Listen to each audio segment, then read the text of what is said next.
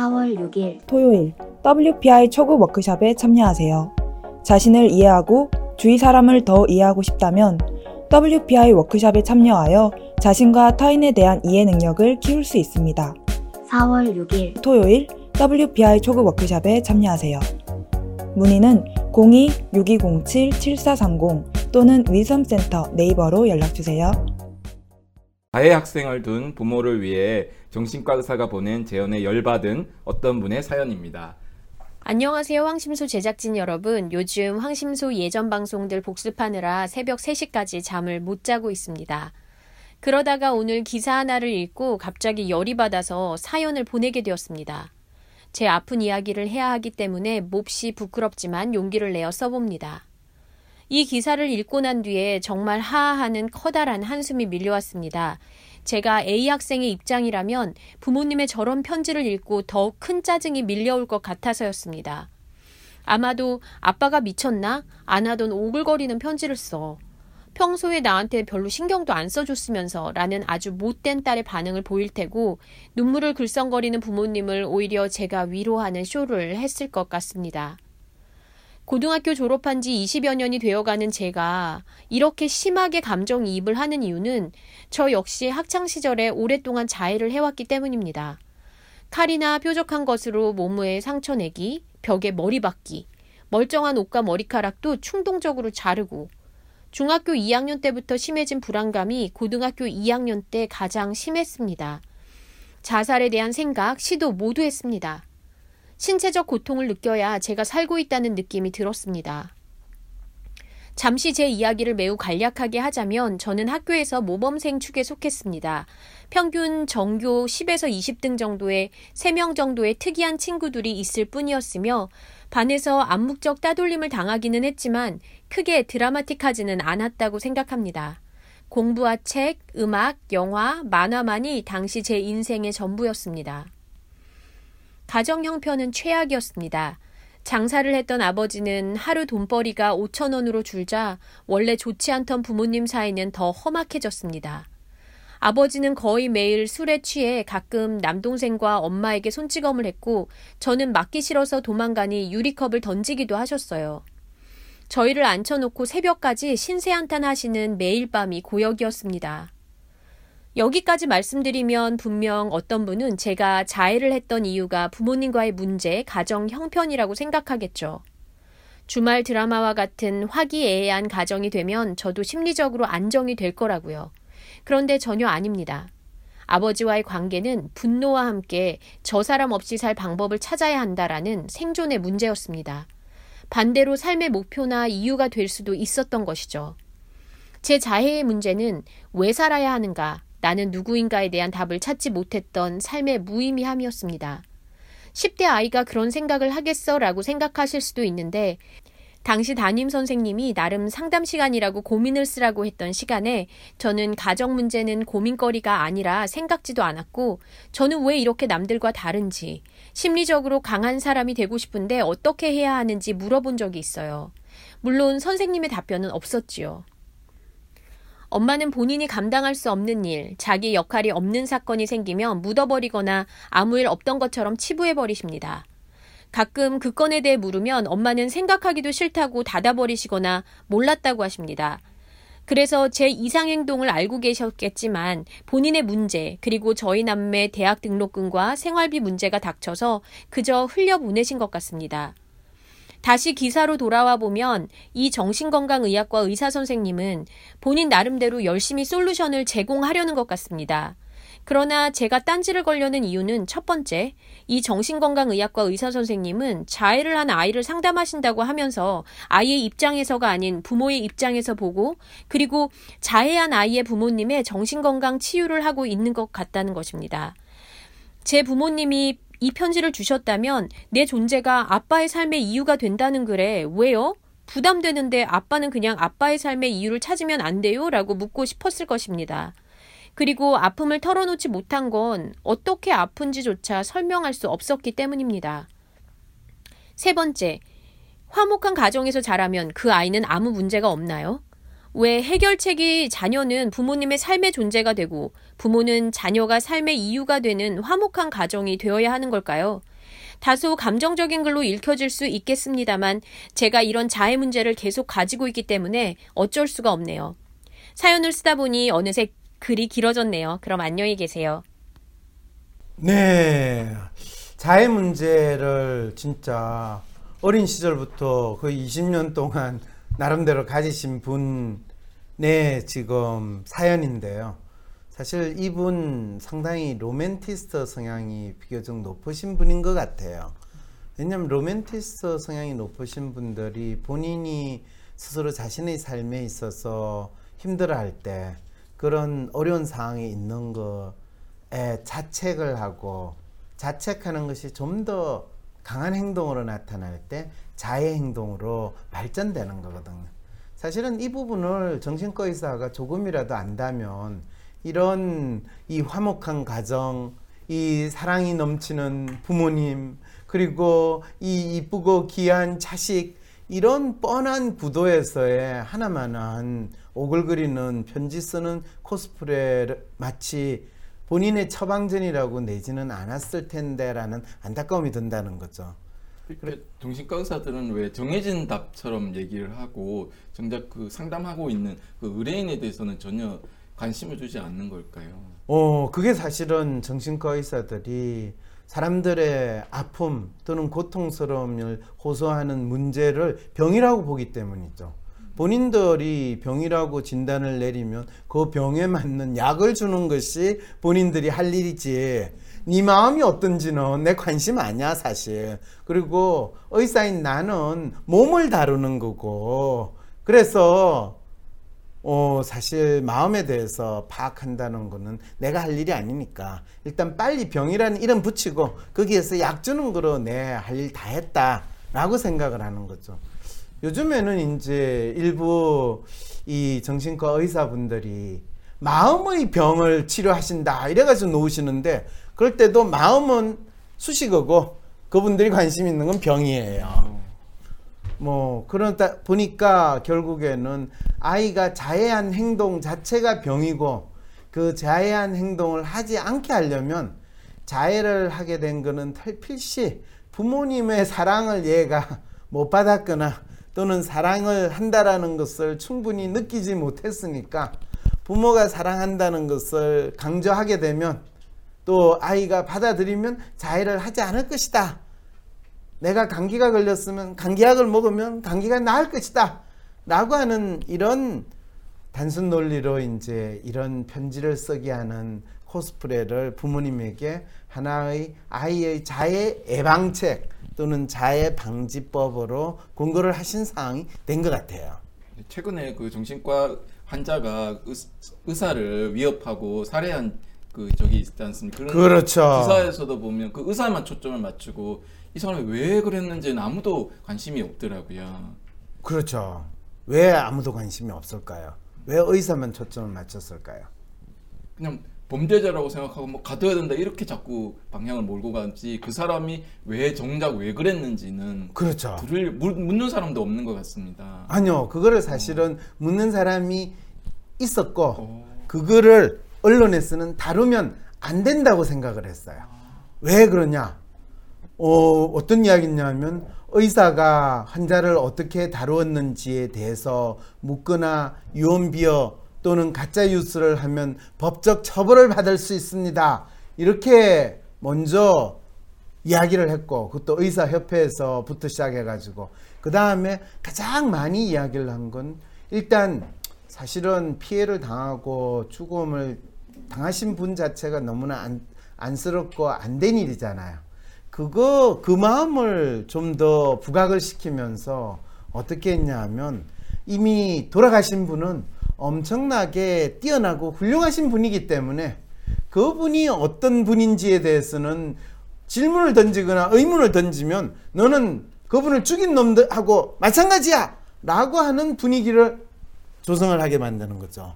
그러니까 더욱더, 아니 의사가 환자를 대체 어떻게 대했길래, 어떻게 치료를 했길래 칼 들고 와서 죽이려고 그랬을까? 미친놈이니까 그렇지. 의사가 어떻게 치료한 거는 관계가 없어. 너 그렇게 질문을 하는 걸 봐서 너 그 미친놈하고 비슷한 놈이겠구나. 이런 혹시 생각이나 분위기를 만들었다는 그 정신과 환자 이렇게 해서 무서운 사람 이렇게 계속 그렇죠. 몰고 가는 거예요. 언제 어디서 범죄를 저지를지 모르는 사람. 그 사람들은 일단 정신병 환자라고 이 진단을 내리고 빨리 감금하고 약 먹여가지고 조용하게 만들어야 되는 사람. 어쩌면 마치 쓰레기처럼 생각을 해서 폐기시켜야 되는 사람. 그러니까 어떤 정치인은 자기 형이 자기를 괴롭힌다 그러니까 정신병 환자 그래서 감금해 이렇게 하는 일이 벌어지는 것도 그럴 때 사실은 우리 형이 정신병 환자가 아니라고 이야기하는 것이 정상적인 사람이 해야 될지 아니 우리 형은 정신병 환자라서 감금을 시켜야 되는 게 다 마땅한 건데 그게 왜 내 직권 남용이라고 그러냐 허걱 지금 무슨 말씀이신가요? 이렇게 되는 상황이 또 벌어질 수도 있는 거죠. 이 정신과 의사 분은 왜 이렇게 화목한 가정, 결핍이 없는 것 그렇게 해야만 행복하고 뭔가 결핍이 있으니까 자해할 것이다 이렇게 뭔가 정답대로 계속 몰아가는 것인지. 어이 사루 선생님 막 그렇게 하니까 뭐 저가 죄를 졌구나 그 정신과 의사가 나쁜 사람인 거야 막 이런 생각이 막 드는데 뭐 그렇게까지 엄숙하게 질문하지 마세요. 네. 근데 재밌는 거는요 이거는 사실 정신과 의사분들하고 제가 이야기할 때마다 참 재밌는 게 인간은 이래야 된다라는 어떤 규범과 당위적인 생각이 있고 화목한 가정에서 살면 아이들도 아무런 어려움이 없고 뭐 부부나 부모들도 참 아무런 마음의 어려움이나 걱정이 없을 것이다. 왜? 화목하니까. 그리고 화목하니까 건강하게 잘 지낼 것이다. 왜? 화목하니까. 그래서 가정의 화목 이러는데 화목은 불 때는 나무를 화목이라고 그렇지 가정의 화목이 아니거든요. 이거는 저 책 제가 이 독립연서 거기에 제가 하도 화목한 가정에서는 불량 청소년, 비행 청소년 또는 청소년 문제가 일어나지 않습니다. 이런 소리를 할 때 화목한 집안은요 불 뗄 나무가 많아가지고요 불이 더 잘 붙어요. 많은 이 나라에 사는 사람들은 우리 가정이 아무 문제가 없어요라고 남들한테 보여주고 싶지만은 모든 가족은 사실 가축적인 마음으로 살잖아요, 그죠? 가축적인 마음으로 사는 게 뭡니까? 그냥 치고받고 싸우는 건 아니더라도 인간의 삶에 있는 모습을 다 보여주잖아요. 혹시 진정으로 화목한 진짜 아무런 문제가 없는 집안이 있다면 그 집안의 특성은 뭔지 아세요? 이 엄마 아빠 또는 엄마 자식 간에 아주 말을 편하게 나누는 집안이 화목할까요? 아니면 말을 할 때 서로를 높이고 존중하는 이 말을 쓸 때 화목할까요? 저희가 배울 때는 존댓말을 해야 되고 막 높여줘야 되고 왕과 여왕으로 대해야 된다 이렇게 배우는데요. 그런 집에서는 서로 부부 싸움이나 부모 자식 간에 언성이 높아지는 일이 별로 없어요. 조용한 가족. 네, 조용한 가족이에요. 그리고 상당히 화목해요. 예, 남들이 볼 때 가장 화목해. 남들이 볼 때 가장 화목해. 부러워했어요. 그렇죠. 근데 속은 속이야 뭐 해부하기 전에는 알 수 없고 심리 분석하기 전에 알 수 없는데 보통 왜 옛날 어른들이 그런 이야기를 하냐 하면 서로 상대방을 존대하는 말을 쓰면 언성이 높아지거나 육두문자가 나오지를 않아요. 근데 요즘과 같이 민주주의 분위기에서 할 때 아빠가 뭐냐면 아빠가 꼭 저런 소리를 해. 아유 참 우리 아빠 참 웃겨 이런 이야기 하는 집 그러면 상당히 화목하게 볼 것 같죠? 네, 많이 시끄러워요. 시끄러워요. 아니, 제가 지금 아빠한테 못하는 소리가 어딨어? 나 이리 와! 그럼 탁! 문 닫고 지방에 들어가는 일이 벌어지는. 그러면 애는 지방에 가서 막 울고 있어. 엄마가 가서, 너 왜요? 아빠가 내한테 뭐라고 그랬어? 이게 어떻게 보면 상당히 화목한 집안의 특성이거든요. 좀 반대로 생각했는데 그거는 아이를 학대하고 있는 게 아닌가. 뭐 아이는 학대를 하기보다는 아이도 지 성질 부리면서 살고 이 부모도 지 성질 부리면서 살고 서로 손찌검 안 하면서 자기를 있는 그대로 가축적으로 잘 표현하는 가족 이렇게 되는 거거든요. 본인 집에서 안 그래? 애한테? 저는 반대로 집사람이 막 짜증내고 하면 애가 울고 있고 저는 가서 달래고 그러는 게 이게 지금 제대로 하고 있는 건가 그런 생각을 했었거든요. 제대로 하고 있네요. 네. 거기에 대고 본인이 오늘 조금 더 제대로 하기 위해서는 애한테 신경질 내고 야단치는 부인한테 본인이 막 신경질 내고 야단을 쳐봤어요. 당신이 말이야 애를 그렇게 교육을 시키면 되겠어? 어디 배운 게 없어가지고 지금 이렇게 한번 딱 이야기해봐요. 예? 그 집이 어떤 상황이 되는지 이제 확인을 해보세요. 아니 왜 그렇게 좋아하세요? 저는 이제 와이프한테 꼭 이 절대로 짜증내면 안 된다더라 이렇게 거꾸로 잘못 얘기를 했네요. 뭐 잘못 이야기한 건 아니죠. 그건 본인 취향대로 이야기한 거고 또 부인분은 또 부인이 열받는 걸 있는 그대로 표현하는 거고 부인분이 로맨분이세요? 네. 그렇죠. 예, 로맨분은 자기가 있는 그대로를 표현할 수 있을 때 로맨분이 행복하고 화목하게 사시는 거예요. 아이고 저런 제가 뭐가 저런이에요? 지금 집사람한테 반대했고 강요를 했네요. 괜찮아요. 뭐 모를 때는 본인이 뭐 화목하게 살기 싫다는 게 어떻게 해요? 무슨 질문인지 기억도 안 나시죠? 왜 정신과 의사는 화목한 가정에서만 마음의 아픔이 없고 결핍이 있으니까 마음의 아픔이 있다. 그렇죠. 그 질문을 그렇죠. 사실은 대부분의 정신과 의사분들이 환자들을 볼 때 어떤 기준으로 환자를 보는지 아세요? 의뢰인을 위해서 뭔가를 하지 않을까요? 의뢰인은 보통 정신과 의사들이 진단을 한다고 그러죠. 의사니까 병을 진단하죠. 병의 진단의 기준은 딱 하나예요. 정상, 비정상. 병명은 수십 수백 가지 다양하게 붙일 수 있지만은 그 병명을 붙일 때의 기준 정상이면 이분 빨리 그냥 가시면 되는 거고 일단 정상이냐 비정상이냐 이걸로 가지고 비정상이라고 넣을 때 얘가 비정상이구나.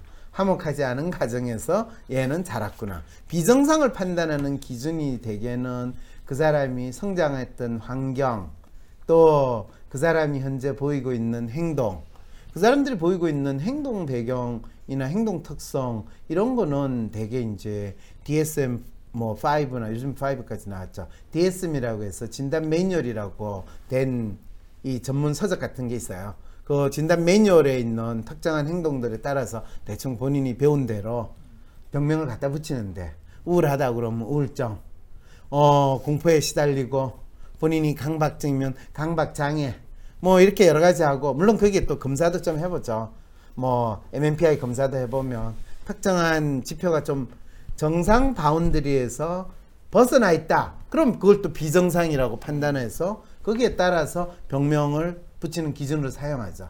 그래서 모든 정신과 의사가 환자의 병을 진단할 때 기준은 지금 이 환자가 어떤 마음이고 어떤 상태에 있는가를 진단하기보다는 그냥 얘가 정상이냐 비정상이냐 그걸 가지고 판단을 하는 게 되게 중요해요.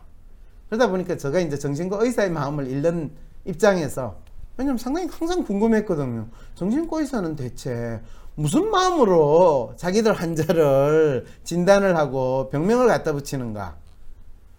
그랬더니 이제 몇 가지 찾아냈던 게 가장 정상이냐 비정상이냐 그리고 정상이냐 비정상이냐를 보는 그 기준은 사실은 상당히 통계적인 측면에서 아주 이 빈도가 많이 일어나는 거라고 생각할 수 있느냐 또 우리가 정상적으로 수용할 수 있고 받아줄 수 있는 수준이냐 도저히 받아줄 수 없는 수준이냐 이거에 따라서 이제 정상 비정상을 구분하니까 정신과 의사 개개인의 특성에 따라서도 상당히 조금 차이가 있기도 해요.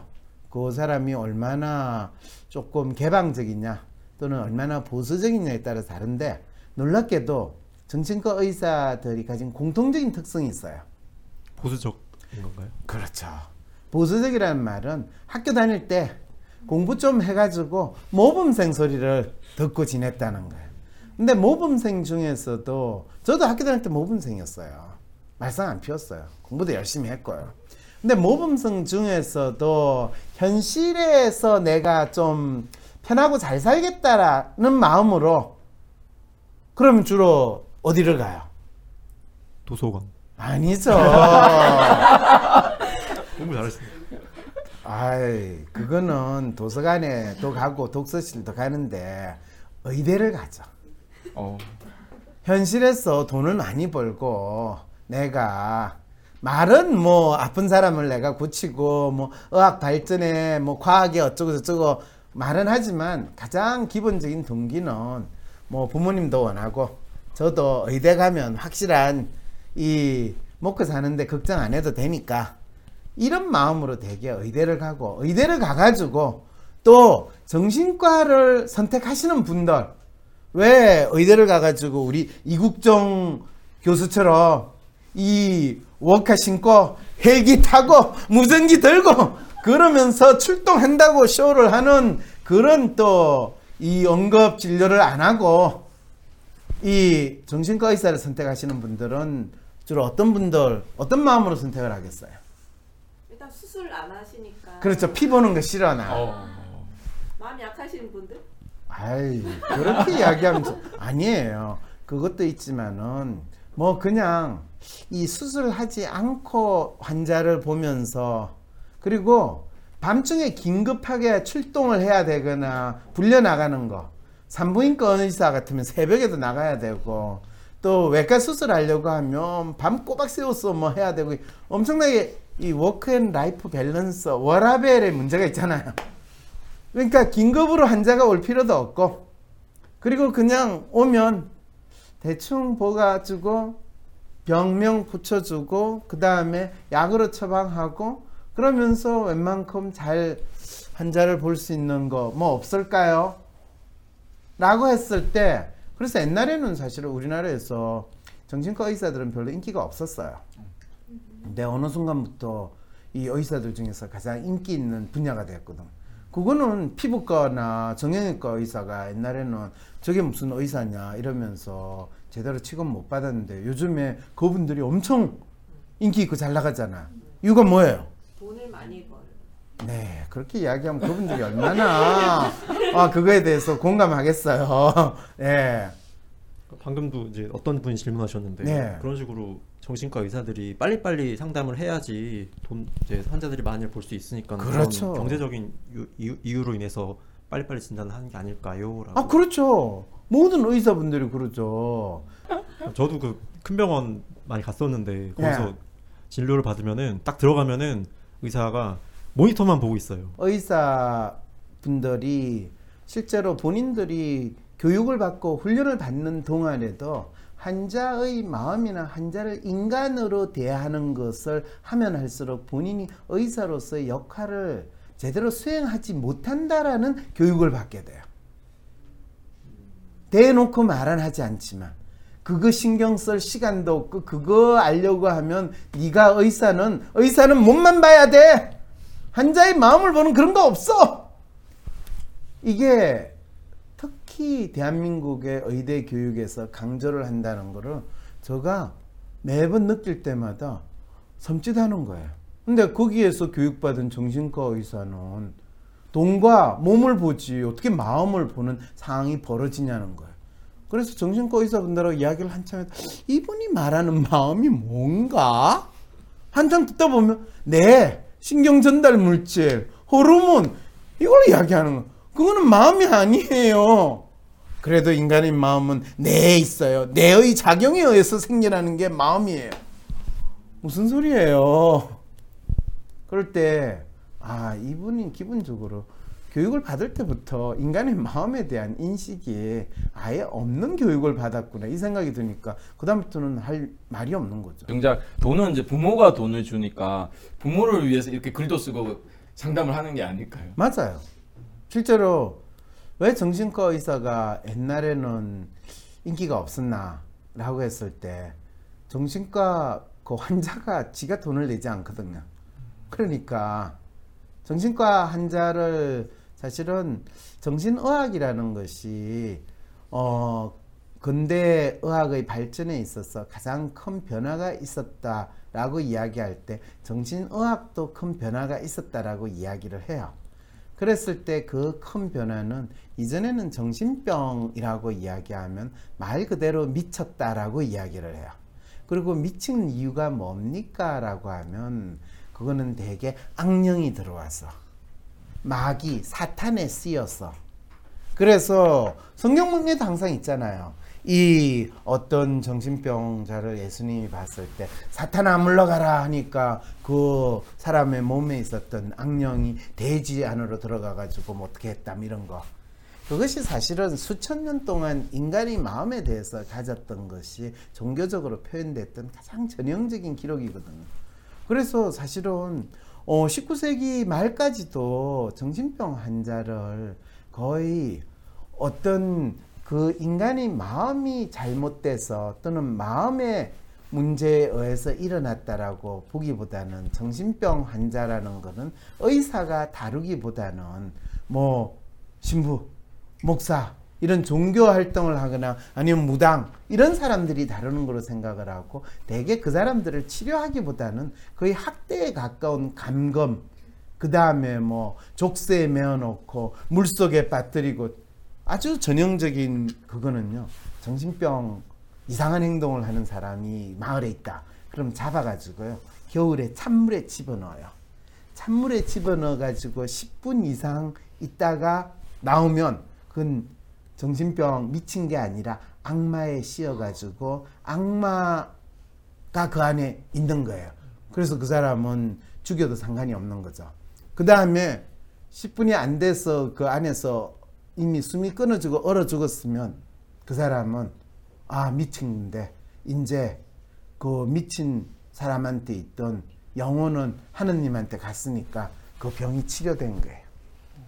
이게 이제 무려 18세기, 19세기까지 인간들이 특히 서양에서 정신병에 대해서 가졌던 일반적인 생각이에요. 우리나라는 그거를 신내림을 받았다 라고 이야기하고 굿하고 푸닥거리하고 실제로 재밌게도 지금 이 WPI를 보면 그런 분들이 되게 로맨티스트 성향의 분들이에요. 정신의 문제, 마음의 문제를 내 문제로만 보는 것 자체가 문제인가요?